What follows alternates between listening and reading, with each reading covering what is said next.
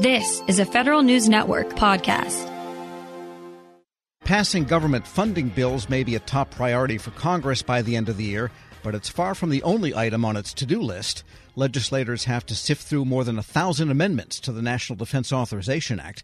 Some are straightforward, like adjusting retirement benefits for federal firefighters. Perhaps more contentious, though, is language to prevent Schedule F from returning. A handful of these amendments have gained support from NARF, the National Active and Retired Federal Employees Organization. Federal News Network's Drew Friedman discussed details with NARF's Staff Vice President for Policy and Programs, John Hatton. I think it's too early to say what additional things may be included in the NDAA by the end of the year. We're certainly pushing for all those that we've expressed support for. The Schedule F1, including language of the Preventing a Patronage System Act, has probably gotten the most attention and maybe the most controversial, where the other ones aren't quite as controversial. And it shouldn't be controversial, but I think there's more opposition on that particular issue than there are on the other ones. So we're certainly pushing for that to be included in the NDAA by the end of the year. Let's talk a little bit more about the amendment to the NDAA that would essentially do the same thing as the Preventing a Patronage System Act in terms of preventing any future president from reinstating a similar Schedule F type policy. Can you talk a little bit about what some of the conversations have been around that lately?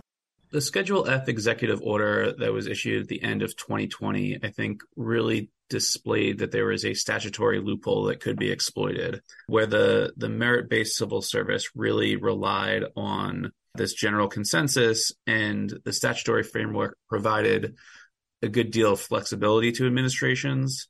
And I think the Trump administration had really exploited that flexibility in creating Schedule F in a way that it was such a broad exception that it really threatened to undermine the entire system by greatly expanding positions that would be akin to political appointees. So we saw that as a big threat at the time and potentially disrupting the transition from one administration to the next. We also see it as a threat long term in terms of undermining that merit-based civil service. There are good reasons to have a merit-based civil service. It's been in some form of it has been in place since the late 1800s. Make sure you have expertise and knowledge in government. Make sure you have institutional knowledge transferred from one administration to the next. Make sure you have people that are, their primary allegiance is the Constitution, and they don't owe their jobs as much on political favor with whoever is in power. And so whether that's the Trump administration, a Biden administration, or any administration, we think there should be a nonpartisan civil service to serve the American people. So obviously the issuance of that executive order in 2020 displayed that there is this kind of statutory loophole and this threat that exists. While maybe last year didn't get as much attention after it was revoked, we've seen House Oversight Republicans introduce bills on this and vote in committee markups to bring this back, even codify Schedule F. We've seen reports from Axios about presidential candidates looking to bring this back at the beginning of an administration, which would be a much greater threat than, at the end of the administration when it never had time to be implemented. We certainly think this may be one of our last best opportunities to pass this into law prior to the next presidential election to prevent kind of that threat that it comes back, in 2025. But as of now, it seems like that's something where it's still too early to tell whether or not that will actually be included in the NDAA. So it's in the House-passed NDAA. It was included via an amendment introduced by Connolly and Fitzpatrick and voted on the House floor. There's been an amendment submitted by Feinstein and Kane to include that Preventing a Patronage System language in the Senate NDAA. But at this point, it's unclear whether the Senate will take up their own version, whether there'll be a conference report, and then everybody just votes on that overall compromised version. So, it's up for debate what the details of that final bill will look like. And it's unclear, in what the process is that will come to the floor of both chambers. But certainly there's been discussions by proponents of this on the exact language. So it may not be the exact language of that Preventing a Patronage System Act. It may be something, a consensus language that's similar, does the same purpose, but is consensus between the administration and House and Senate Democrats. Other than that, NARF has mentioned a couple of other different amendments to the NDAA. There's the Honoring Civil Servants Killed in the Line of Duty Act, the First Responder Fair Retire Act, and actually the latter of that, the Federal First Responder Fair Retire Act. We just saw the Senate pass that bill. So what does that really mean for the NDAA amendment there, and why is NARF backing these two bills? On the First Responder Fair Retire Act, no, it's not needed in the NDAA. It's already passed the House. It went through the Senate via unanimous consent. So I would not foresee that being added to the NDAA because it doesn't need to be. We expect it to be hopefully signed into law soon. That bill we support. It just makes sure that if somebody, is in a special category retirement system and then are injured and unable to perform that job, that they are not losing their special category retirement because they switch to another job. So that's just some basic fairness on that. If somebody gets injured because they have put their health at risk through their job, they shouldn't be penalized. On honoring civil servants killed in the line of duty, that is adjusting upwards for inflation death benefits for the families of civil servants that are killed in the line of duty. So where things have not been adjusted at all for decades, giving a more generous funeral allowance, giving a more generous death benefit. Again, when somebody, actually sacrifices their life for their country through their service, we ought to be making sure their families are well taken care of. Outside of the NDAA, there are several other bills. One of those is the Social Security Fairness Act. This one's pretty interesting. It's something that comes up every year in this form of legislation, but this year it is a little bit different. It seems to have gained more support than it usually does. Does that make it seem more likely for that to go through this year? Well, we're certainly pushing Congress to do something on the windfall elimination provision and the government pension offset. The Social Security Fairness Act would repeal both of those provisions. Both of those, unfairly reduce Social Security benefits for individuals because they receive a government pension in connection with work that was not covered by Social Security. So for federal retirees, that's the Civil Service Retirement System. So simply by earning that pension through CSRS, and then earning Social Security through separate work, that Social Security benefit you get is reduced. So there's been a lot of action on this. On the House side, the bill got 290 co-sponsors on July 15th. That qualified it for a motion to get on the House consensus calendar, potentially laying the groundwork for a House floor vote. It reached its next requirement of 25 legislative days on that with those numbers of co-sponsors. And so it looked like it could be slated for a House floor vote. Now, one of the exceptions to that rule is if the House committee with jurisdiction decides to take that bill up and advance it out of committee, then it becomes off that House consensus calendar. So we saw the House Ways and Means Committee mark that bill up in September. Normally we would say that's really good news. It's further than the bill's gotten ever before, and this has been around for decades now. The bad news about it was it was pretty clear the intent was to prevent a floor vote by having the committee take up action. That said, committee members and committee leaders all said very positive things about trying to address the issue. Chairman Neal and Ranking Member Brady both have kind of more modest reform bills addressing the windfall elimination provision and had talked about continuing to work together to find an agreement. So we're really pushing for some action on these issues in the year-end session. I think the most likely place for this in year-end legislation would be part of a tax extenders package, whether that's part of an omnibus or not. And I think the most likely outcome would be some compromise between Neal and Brady's bills rather than the full repeal. So we keep on pressing. We're pushing leaders to do something on this issue, given it's been a long-standing concern and there is so much momentum behind it right now. Another bill that NARF is following is the Chance to Compete Act, and it would basically change how federal agencies evaluate job applicants. It's something that is talked about a lot, the challenges with the federal hiring process. So can you walk through what that bill would specifically be trying to fix and why you're finding it important? Yeah, that one is focused very much on the competitive hiring process. Part of that merit system that we support in opposing Schedule F is to make sure that we're bringing people in not necessarily based on, their political allegiances or whether they participated in a campaign, but based on whether they're right for the job. But the federal hiring process has had a lot of problems. And so we certainly think the right move is to improve that hiring process within that system. And the Chance to Compete Act tries to do that. It tries to bring in subject matter experts as part of the hiring process. It tries to focus on skills and knowledge more so than degrees to demonstrate that you are able to do the job. In terms of using subject matter experts, it utilizes kind of some of the success of a pilot program that the U.S. Digital Service did to integrate subject matter experts into the hiring process, also moving away from those self-assessment questionnaires, which have not shown to have high rates of satisfaction for hiring managers. So the idea is, let's use a process to make sure we have people that are qualified for the job, that should be able to do the job, to make sure that people who are looking to hire those hiring managers are getting the right people, and keep that within the competitive service. So we're following the right rules, but also getting the right results. And I think there's been a challenge within the federal government of following rules in a way that isn't necessarily getting the right results, and it's more checking boxes than getting that end outcome. And we really need to focus on getting that final outcome to be the right person for the job, so the government can work well for the American people. You mentioned the subject matter expert qualification assessment pilot, and there's also guidance from the Office of Personnel Management from earlier this year around skills-based hiring. So basically, would this bill be in line with those sorts of efforts, and is that kind of how you see it? OPM has put guidance out. There was provisions, there was indications that they're moving this direction in the president's budget as well.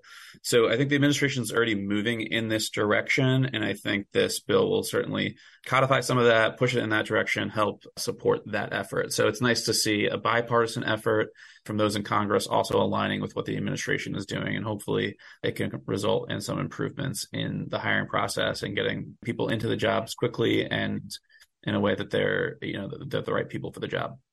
Anything else? Any other legislation that you're tracking right now that's gained attention recently or that you're continuing to look at?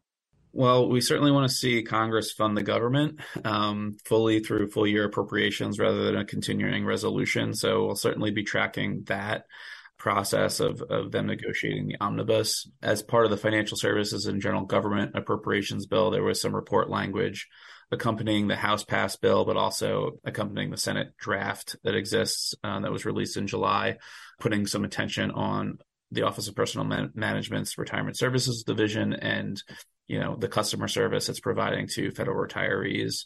We've continued to hear issues getting through on the phones and getting some basic transactions processed. So we want to make sure that there's continued attention on that and continued improvement in some of those processes. John Hatton, Staff Vice President for Policy and Programs at the National Active and Retired Federal Employees Organization. Speaking there with Federal News Network's Drew Friedman. Check out Drew's story at federalnewsnetwork.com.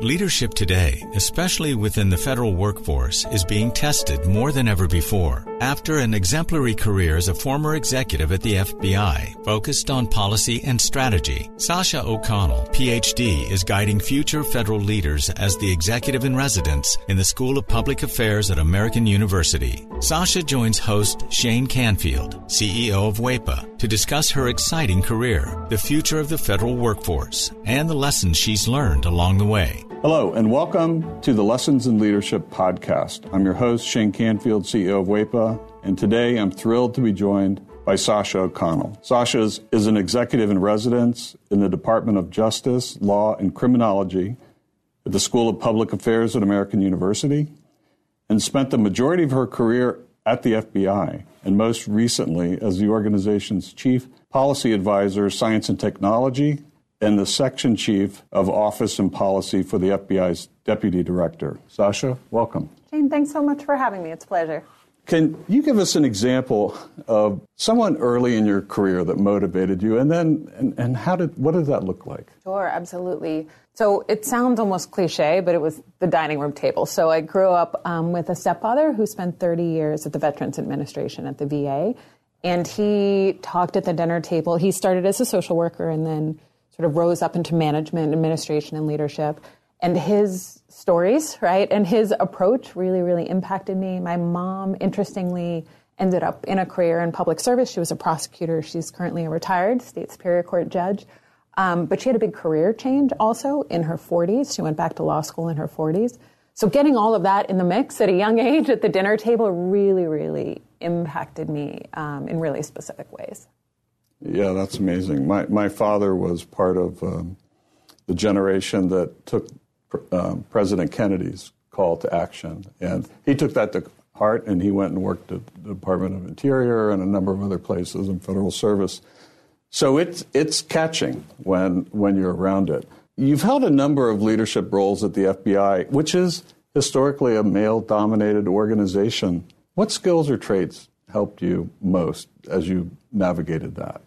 Yeah, it's an interesting and challenging sort of situation and question. One I don't think I still am reflecting on. I've been out of the FBI about 6 years, and I'm sort of still thinking about it. I think the bottom line was when I was there, and I really grew up there, I didn't know any different. I grew up with male cousins and brothers, and it was sort of a continuation of my existence. So it did. In retrospect, it was a really unique situation, but it didn't necessarily feel that way for me at the time. I think staying mission-focused, staying not about me, staying flexible in terms of problem solving all helped me. I will say there's resources today that weren't there when I was there, or certainly when I was starting out. There's a lot of affinity groups for women in national security, women in federal law enforcement. And I will say I think I would have really benefited from access to those kind of resources as I was coming up. I had both incredible mentors, men and women, women across the organization who I became very close with, who were incredible supports, not just getting the job and starting out, but sort of matriculating through. But again, I'm really sort of proud of and involved in some of the work of those external organizations that bring women across government, executive women in government, and those kind of organizations together, because I think it is really, really helpful as one moves through. Yeah, we actually work with a number of those too, and go to their events and conferences and support them because it's important. How has your leadership style developed or changed over the years? Well, I think I've gotten a little more confident in it, right? The seeds were there at that dining room table. One thing that carried through that I learned from my stepdad was to focus on the process. He would talk at dinner about big ideas or big changes and how to get from here to there was part of his day job. So he thought about explicitly was getting other people on board, getting that stakeholder engagement, getting other people to think it was their idea if that was required. And that's something I started out with as a gift, right? That kind of approach. And then I got confidence in that, and then I added things. I will say, as I moved on, my appreciation for taking care of is maybe the wrong word, but really focusing on the people who work with you and for you in some instances, making sure that they have what they need to be successful in a tactical way. But then also something I definitely learned at the FBI as I went along is, the importance of creating an environment that is supportive and inspiring. We joke about it, but food has played a pretty serious role in my leadership style over time. I learned from great mentors. I worked with Bill Estevez at the FBI, who had a full-scale cappuccino maker at his cubicle, right, and would host coffee hour, and you'd see the steam rising across the cubicles. I worked with a great friend who used to carry hot frittatas for breakfast celebrations or on the metro, right, in one of those sort of coolie bags. And so I think it's been additive in terms of learning, gaining confidence in my approach, and then adding these pieces as I go that I've certainly learned from mentors and colleagues. And clearly you never let anything get in your way. You were mission focused, as you mentioned, and you just got the job done no matter what was in front of you.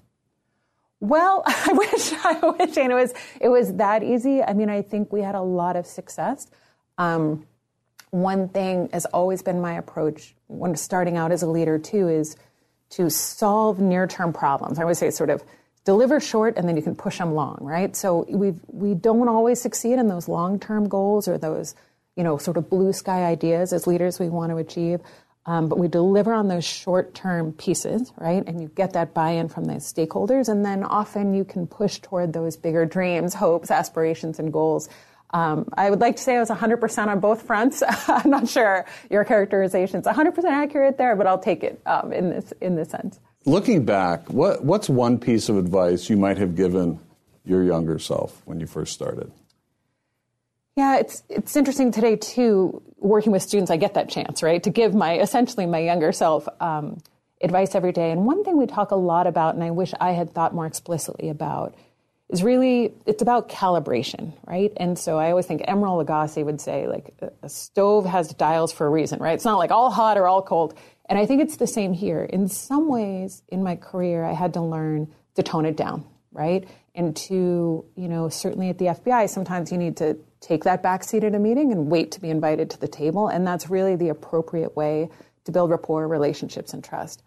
Other times, I needed to learn to tune it up, right? To up the volume a little bit. I I had a wonderful boss, Dave Schlendorf, who we were in a meeting together with big bosses at the FBI once, and I was working for Dave.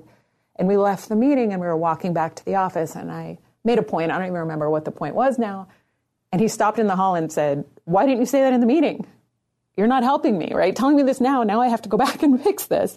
And I realized, sometimes you have to tone it down, sometimes you have to tone it up, and that modulation, that sort of volume control about when to lean in and out, if you will, that's, even just thinking about that explicitly for folks starting out, I think is really helpful because it's not one size fits all. Right. I totally agree and understand that. It isn't one size fits all. And a lot of leadership is described in bumper stickers, sayings, and I don't think that's realistic. I think it's situationally dependent, and you have to be self-aware and aware of your circumstances to adjust. That's well said. You're training the next generation, or helping to train them, federal leaders through AU's School of Public Affairs. How do you encourage young people to answer the call of federal service? I'm so lucky at AU. We draw in, right, students who are primed for this and who are passionate when they walk in our doors.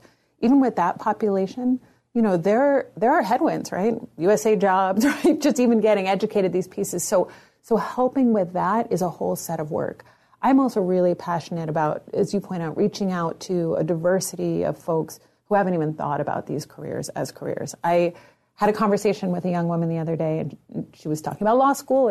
I'm fully supportive of law school, and I said, "Have you ever thought about a career in federal service?" And she said, "Isn't that for old people?" I said, okay. So, there's an education to do, right? Clearly she's never seen the softball leagues, down on the mall or kickball or any of the fun we all have in town, where we certainly did when we were younger. But I really try, again, podcasts like this and other venues to put myself out there and really talk about what it's like, the opportunities I had at the FBI to be in the middle of the mission space, and to explain that the federal government needs all kinds of skills, right? And diversity of thought, right? And diversity of people. So there's that sort of working with the group that's primed for us, and we need to help them get over those barriers, get in, and then stay engaged and passionate. And then there's reaching those new audiences. And there's a lot of work both places, but it's a lot of fun to work with young folks who are passionate about it. So I'm really lucky in my current job. And career civil service is a great path if somebody wants to take it. Our board is 100% SES level career civil servants. They are all dedicated. They have a real passion for what they're doing. They could go work anywhere, but they choose federal service. And there's no place, I always tell young folks who ask me about it, there's no place you're going to get the level of responsibility quickly as you do in federal service, right? And yes, sometimes things move slow. It's supposed to move slow, right? We talk about the reasons for that too. But there's really no other industry, maybe some startups you might get this experience, but really where you can be in the middle of mission space, whether you're passionate about the environment or national security or healthcare, public health, and you're going to get in there quickly and you're going to get in the mix and get exposure, experience, and opportunity for impact that's really unlike any other career. Perfect. Well, thank you, Sasha, and thanks to everyone for listening. I'm Shane Canfield, and this has been the Lessons in Leadership podcast. Talk to you next time.